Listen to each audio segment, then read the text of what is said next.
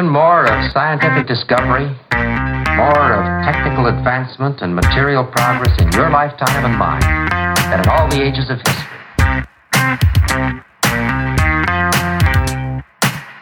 Hi there, this is Matt Alder.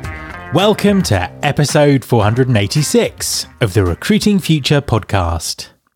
As an end-of-year special, this week is Productivity Week on the podcast.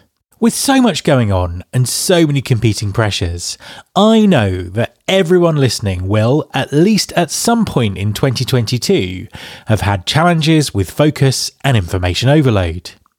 Talent acquisition is evolving quickly, and managing attention and processing information are vital skills that aren't highlighted as much as they should be. My first guest on Productivity Week is one of the world's leading personal knowledge management systems experts. Tiago Forte is founder of Forte Labs and the creator of the brilliant Building a Second Brain. Building a Second Brain is a very effective knowledge and information management system I can personally vouch for, as I used it to write my book, Digital Talent. Tiago has created a popular online course and a book on building a second brain, and in our discussion, he gives us an excellent insight into the system. Hi Tiago, and welcome to the podcast. Thanks, Matt. I'm very happy to be here. An absolute pleasure to have you on the show. Please could you introduce yourself and tell everyone what you do? Sure. My name is Tiago Forte. I'm the founder of a company called Forte Labs, and we are most known for an online course, which is now a book, and a methodology called Building a Second Brain, or BASB. And what Building a Second Brain is a way of teaching people how to save all the information that's important to them. Everything from notes they take to documents they create. Basically, you can think of it like your entire digital life, your entire digital world. How to save and organize that in a way that promotes calm and peace of mind and focus and ultimately productivity to advance their career, advance their ideas, their message, find their voice, or grow their business. Fantastic stuff. And as I was saying to you just before we started recording, I'm a big fan of Building a Second Brain, read the book, done the course, bought the t-shirt, all those kind of things. And I find it an incredibly helpful way of navigating the crazy world of information that we live in. I suppose just to give everyone a bit of context, tell us this story about how you created this methodology and how it became a book and a course. It's a long story, so let me give you the short version. It was really, it's at this point over a decade. So almost 15 years that I've been developing this. I started it strictly out of personal necessity. I had around 2007, when I was 22, this mysterious illness that eventually became a chronic illness. It was like a pain and tension in my throat, in my neck, that made it difficult to speak, made it difficult to laugh, to sing, really to lead a normal life. It just got worse and worse over months and then years. And if you know anything about the US medical system, it is like a part-time job, keeping track of all the paperwork and lab diagnostics and insurance forms and everything related to a chronic condition. And so I really had to develop this note-taking system, this information management system, to manage that chronic condition. I had no pretensions for creating a second brain or a lifelong anything. It was just like, let me get through this one big challenge in my life. And I did that. It was successful. I had to, sort of run a series of experiments, changes to my diet, to my sleep, to my self-care, to my mental health. I sort of had to become a student of my own condition, and that, gave me quite a bit of relief. But then I started to notice, wait a minute, I can take the same approach and apply it to any part of my life. So I applied it to my college studies. I was in college at the time, and I went from a mediocre average student to graduating with honors, because I had this system where I could dump all the information that I had to keep track of, organize and make sense of it, and then use it to, in that case, write papers and pass tests. I later used the same approach to apply for the Peace Corps, which is this overseas volunteer program, taught English for a few years overseas, came back to the US, used it for my first job, used it to start a business, used it to start a blog, really, I have one weird trick. I have one thing that I do, which is to use, software in this way. And eventually, it took a number of years, but I eventually started thinking of it and calling it a second brain. And even later, started teaching it and speaking about it and writing about it to the point where it's really the focus of my entire business and career. It kind of struck me as I was sort of working through the course and applying it to my work that a lot of companies will talk about knowledge management and time management and send people on training and all of that kind of stuff. But I mean, do you really think that companies are offering kind of effective support for their knowledge workers just in this age of information overload that we're living in? Oh, no, not at all. I mean, I've done corporate training. I've worked with a number of, learning managers, learning directors at different organizations. There is a just huge appetite and huge lack of, honestly, any kind of training when it comes to knowledge management. Knowledge management is pretty new, especially personal knowledge management. It had its origins in the 1990s. It's only a couple decades old. And so it's really barely just starting to come into the consumer market, much less the corporate training market, which tends to lag by, a decade. If organizations did anything related to knowledge management in the past, it was super top down. It was sort of like the IT department. They would make one decision. Okay, this is the software we're using to capture our insights and do knowledge sharing. Everyone had to use it. Everyone was forced into this very bureaucratic, top-down, uniform way of quote-unquote sharing knowledge, which from most people I talk to, they resist it, right? They resist that top-down mandate with everything they have. They don't want to sit there, typing in their knowledge into a piece of software, not knowing how it's going to be used. It's typically software that doesn't really fit the way they think. It doesn't really enhance the way they work. It actually takes away from it. It competes with it. And so I think we're going through this big sea change where the way that we organize and share knowledge is shifting from this top-down method, which honestly never works particularly well, to a much more individualistic, human-centric, and bottom-up way where knowledge is sort of bubbling up. It kind of self-organizes from the day-to-day work of the people themselves rather than being something that the executive team mandates. Yeah, I think that's really interesting. And I think what you're saying about inflexibility kind of really rings true with me there, because when I was kind of searching for a better way of working to write the books I write, the reports I write, and also the research for the podcast, and I tried sort of various different ways of working, but what I really liked about Building a Second Brain was what it was very, very flexible and very, very personal. And, I've managed to build up a system that works for me really well within that framework. I suppose to bring this to life for people a little bit who may have not come across this way of working before, can you give us the sort of very quick overview of how your system works, what the key elements are to it? Yeah, it's really code. CODE is the heart of this methodology. The 4 central chapters of my book are each named for these 4 letters. And the letters of code stand for capture, capturing knowledge, organizing knowledge, which is the O, D for distilling knowledge, and E for expressing knowledge. And what code represents is really the creative process. Right? Think about the creative process. There's inputs and there's outputs. Information comes in, it gets captured, it gets organized. There's some sort of structure or categories.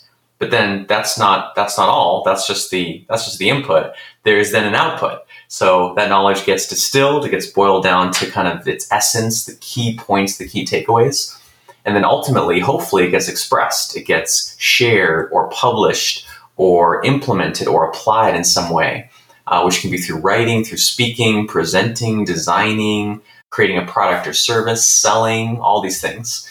So that's the very high level overview. I'm happy to get into those 4 if you'd like. But really, Building a Second Brain, it's a system, it's a thing. But I think it's more important to think of it as a process. It's a process that has a beginning, a middle, and an end, which means regardless of which tool you use, which piece of software, and honestly, most people have to use more than one, they have to use multiple. What matters is that information is coming in, being refined, and then going out to produce some sort of outcome or result. The tools and the systems you use to accomplish that, they change. They're constantly evolving. You're swapping them in and out. But the creative process itself is timeless. And honestly, everyone uses it in some form or another. Absolutely. And I'd love for you to go into all of those in lots of detail, but obviously we don't have huge amounts of time. And also you've got a whole book on this and a whole course on this that people can go and find. I suppose to pick up on one thing, which is the capture part of all of this and kind of how that relates to technology. We've seen over the last sort of few years an explosion of note-taking and knowledge storing technologies. And as you say there, the technology isn't the important part of it, but it is the bit that drives it. Tell us a bit about how easy technology can now make capturing information from different sources. Oh gosh, it's come so far.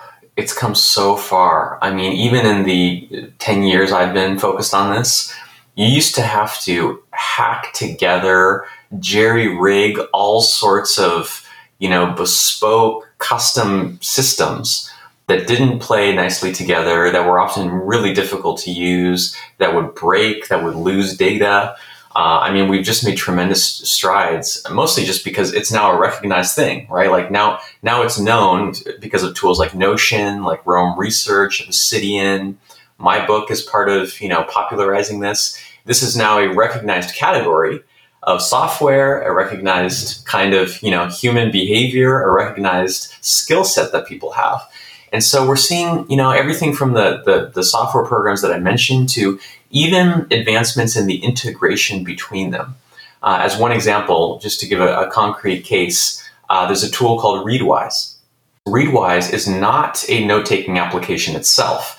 It is for connecting note-taking applications. So the classic example is, let's say you read ebooks on a Kindle device or on the Kindle app, and you make a highlight.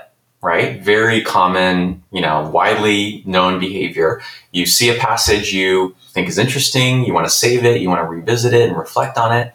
So you put down your finger and you make one of those yellow highlights.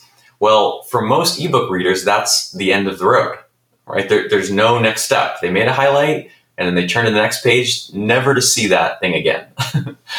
But with Readwise, you can actually connect the Kindle service with a note-taking app such as Notion or Rome or Evernote, such that when you make a highlight in a Kindle ebook, completely automatically, with no further action needed on your part, it will sync, it will export that specific highlight and every other highlight you make from that book all at once in the background over to your Notes app.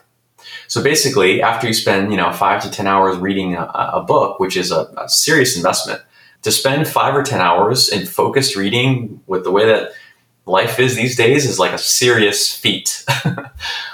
Once you've made that investment, you end up at the end of that process with this clean, organized note with only the highlights and the passages that you saved. It's sort of like you get a return on your investment. You have this almost like souvenir, this what I call a knowledge asset that you're taking away from all that time you've spent that you can use for the rest of your life. It can be a resource for you to use in your writing, in your slide presentations, in your entrepreneurship, in your side gigs. It really becomes this lifelong kind of treasure. A quick message from our sponsor, Wonolo. Hi everyone, I want to tell you about Wonolo. That's Wonolo. Wonolo stands for Work Now Locally. Wonolo enables businesses to find quality workers for on-demand, seasonal, short-term and long-term work. Ditch the bulky paperwork and interview process and use Wonolo to find quality workers fast and get work done even faster. With flexible workers and no platform fees, you can save on operating costs, meet demand and maximise earnings with ease. Wonolo is available in over 100 markets, including Chicago, Dallas, Atlanta, New York, and Seattle. Get workers who are ready to work and spend less time finding them with Wonolo. Go to www.wonolo.com/pod. That's www.wonolo.com/pod and take the stress out of finding workers. I love the fact that you've used that example because I plugged Readwise into my Kindle account about 18 months ago. And I literally had about 10 to 12 years worth of notes in books or highlights in books that I had no idea what if I'd ever see again or what to do with. And I literally just pulled them all and downloaded into, I'm using Evernote as my notes app at the moment. It's searchable in Evernote. And I was like, that is incredible. It feels like I've got 10 years worth of wasted work back because I can now look through these notes. So, you know, it's such a great example. And also within your system, you've got a way of developing those notes into things that are useful moving forward. Absolutely. And you're highlighting something, which is you can do this retroactively. You know, if you have an Amazon Kindle account and you've read ebooks in the past and you've highlighted them, it doesn't matter if you haven't done this in the past. Just go in there. You can sign up for a free, trial of Readwise, hook it up to your Amazon account, hook it up to your Notes app, and you can retroactively download this massive archive of every single highlight that you've ever made in the past. Absolutely. So in terms of building a second brain and systems like this, is this something that anyone can use, or is it reserved for information geeks like me? I think to some extent, everyone is already doing this. I think that's important to recognize. If you jot down some notes on a legal pad during a meeting, you are doing capture. Capture is just writing things down. If you are writing things in a Notes app, in a Word doc, in a Google doc, if you're saving bookmarks, if you're downloading files from the internet, these are all forms of capture. So you're already doing it. And the same is true of Organize and Distill and Express. We are all in some way taking in information, doing something with it, and then outputting something, right? So the only question in my mind is, it's not, are you going to build a second brain or not? It is really, to what level are you going to do it? Right? Are you going to have a basic one, which is fine? There's really nothing wrong with basic. If you're a student, if you're early in your career, if you're not responsible for, producing content or creative works or, presenting things or giving talks or anything like that, maybe you stick with something more basic, even something like Apple Notes, right? Like people write down, grocery lists and ideas they had in the shower and to-dos. These are all kind of basic forms. But then I find that the way people's careers are going and really just the economy, what is the long-term trend? Is for people to do more kinds of thinking, novel kinds of thinking, solve novel and more complex kinds of problems over time. If you're seeing that reflected in your own career, anyone listening to this, and you have the thought, you know what, I need a more robust system. I need something a little more capable, a little more powerful. Then it might be time to just dial that up a little bit at a time, and use something a little more sophisticated. And that's where something like my book comes in handy, which will serve as a guide to the wild west of PKM knowledge management apps that are proliferating all the time. So I would say it's really just depends on the person, their temperament, their career, what stage of life they're at, and really just their interests.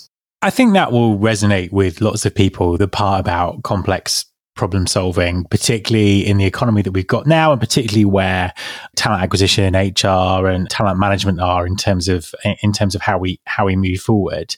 You mentioned the book there. Give us a bit of a preview. What would the first step be for someone who wants to take this more seriously and be more sophisticated in the way they kind of manage knowledge and information? Yeah, it's a great question. So the thing you shouldn't do is go out and find the most complicated, complex, sophisticated software program that you can find. That's what people tend to do when they think, okay, I need a more powerful system. When I say more sophisticated, what I really mean is to really look at your use cases. Okay, this is the way to become more sophisticated. As a simple example, what is the most common kind of information input that you have? I'd really ask anyone listening to this to ask themselves, like what is the number one source that you look at? Is it ebook highlights? Is it podcasts? Is it YouTube videos? Is it meetings and calls that you're on? Is it conferences or seminars or classes? Like, of the whole wide array of information sources, look at the one that is most important and that you consume the most of. And then ask yourself, how can I capture from this source, this top source, more efficiently, more thoroughly, and more easily? Okay. If, let's say, for example, reading books or ebooks is your number one information source, look at an automated service like Readwise. But there's many others. Let's say speaking is and audio is your form of information consumption. You can look at it at a service like Otter, OTTER, which allows you to hit a button on your phone, speak into it, and then it creates a nearly perfect transcript for you to save in your notes. There's really a lot of options out there. So look at your information input, but then look at your output. Okay, and this is a little harder. I really think every single person is expressing, this is the E in code, is expressing their knowledge in some way all the time. Okay, writers and musicians and poets, it's kind of easy to see what their output is, but I really think this applies to everyone. Is it slide presentations? Is it emails? If you write emails, you are expressing knowledge to some other person, right? It might be conversations, it might be decisions that you make, problems that you solve, customers that you serve. Look at how the knowledge that you uniquely have gets translated into the external world. And then ask, how can I do that more efficiently, more thoroughly, more easily, right? How can I do it in a way that doesn't take as much time, in a way that has a bigger impact on more people? It's really just about iterating on the kinds of things you're already doing, using software to just enhance them, augment the way that you're currently already dealing with information, so it's just a little higher leverage and more effective.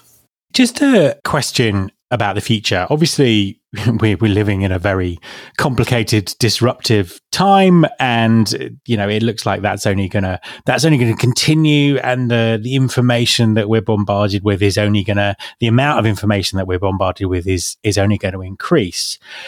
In terms of the next generations coming through, how do you feel that schools and education systems should be teaching our kids to deal with all of this information and everything that's out there for them? Oh, this is one of my bones to pick.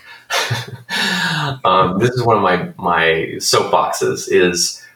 I'm just astounded. I mean, the education system, I think, fails us in a lot of ways, but particularly, there's something about the way that we're taught to learn and to work in school. It's almost like we're taught the exact opposite of what is actually needed to succeed in the workplace. A few examples. We are taught to memorize things. That's what you do, when you study for a test. We're taught to memorize things with our first brain, with our biological brain. But in the real world, there's very, very few cases where you have to strictly, perfectly memorize things. In real world situations, you have notes, right? You can look things up on the internet. You can ask a colleague. You can go and find out the answer. So I kind of wish school prepared us to better take advantage of external sources of information rather than telling us, oh no, you can't use any external source, which is just not a very realistic scenario. Just in general, I think school could do a much better job of assuming that we will have access to technology, right? Assuming we will have access to calculators and to the internet and to software and to communication and collaboration platforms, and then training us to better use those rather than pretend like they don't exist.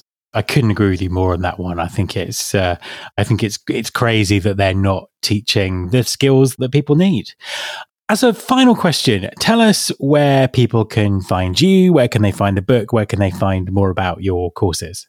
Yes, so you can find everything about me at buildingasecondbrain.com, including our blog where I have lots of free articles, my podcast, Building a Second Brain podcast, the course that I teach, the book that I wrote. It's all at buildingasecondbrain.com.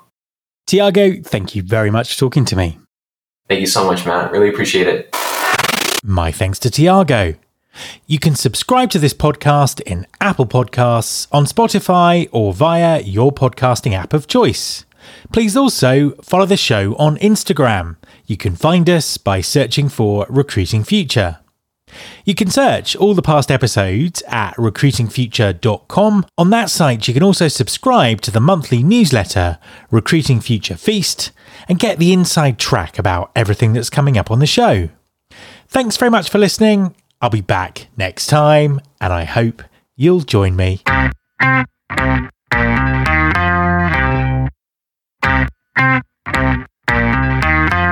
This is my show.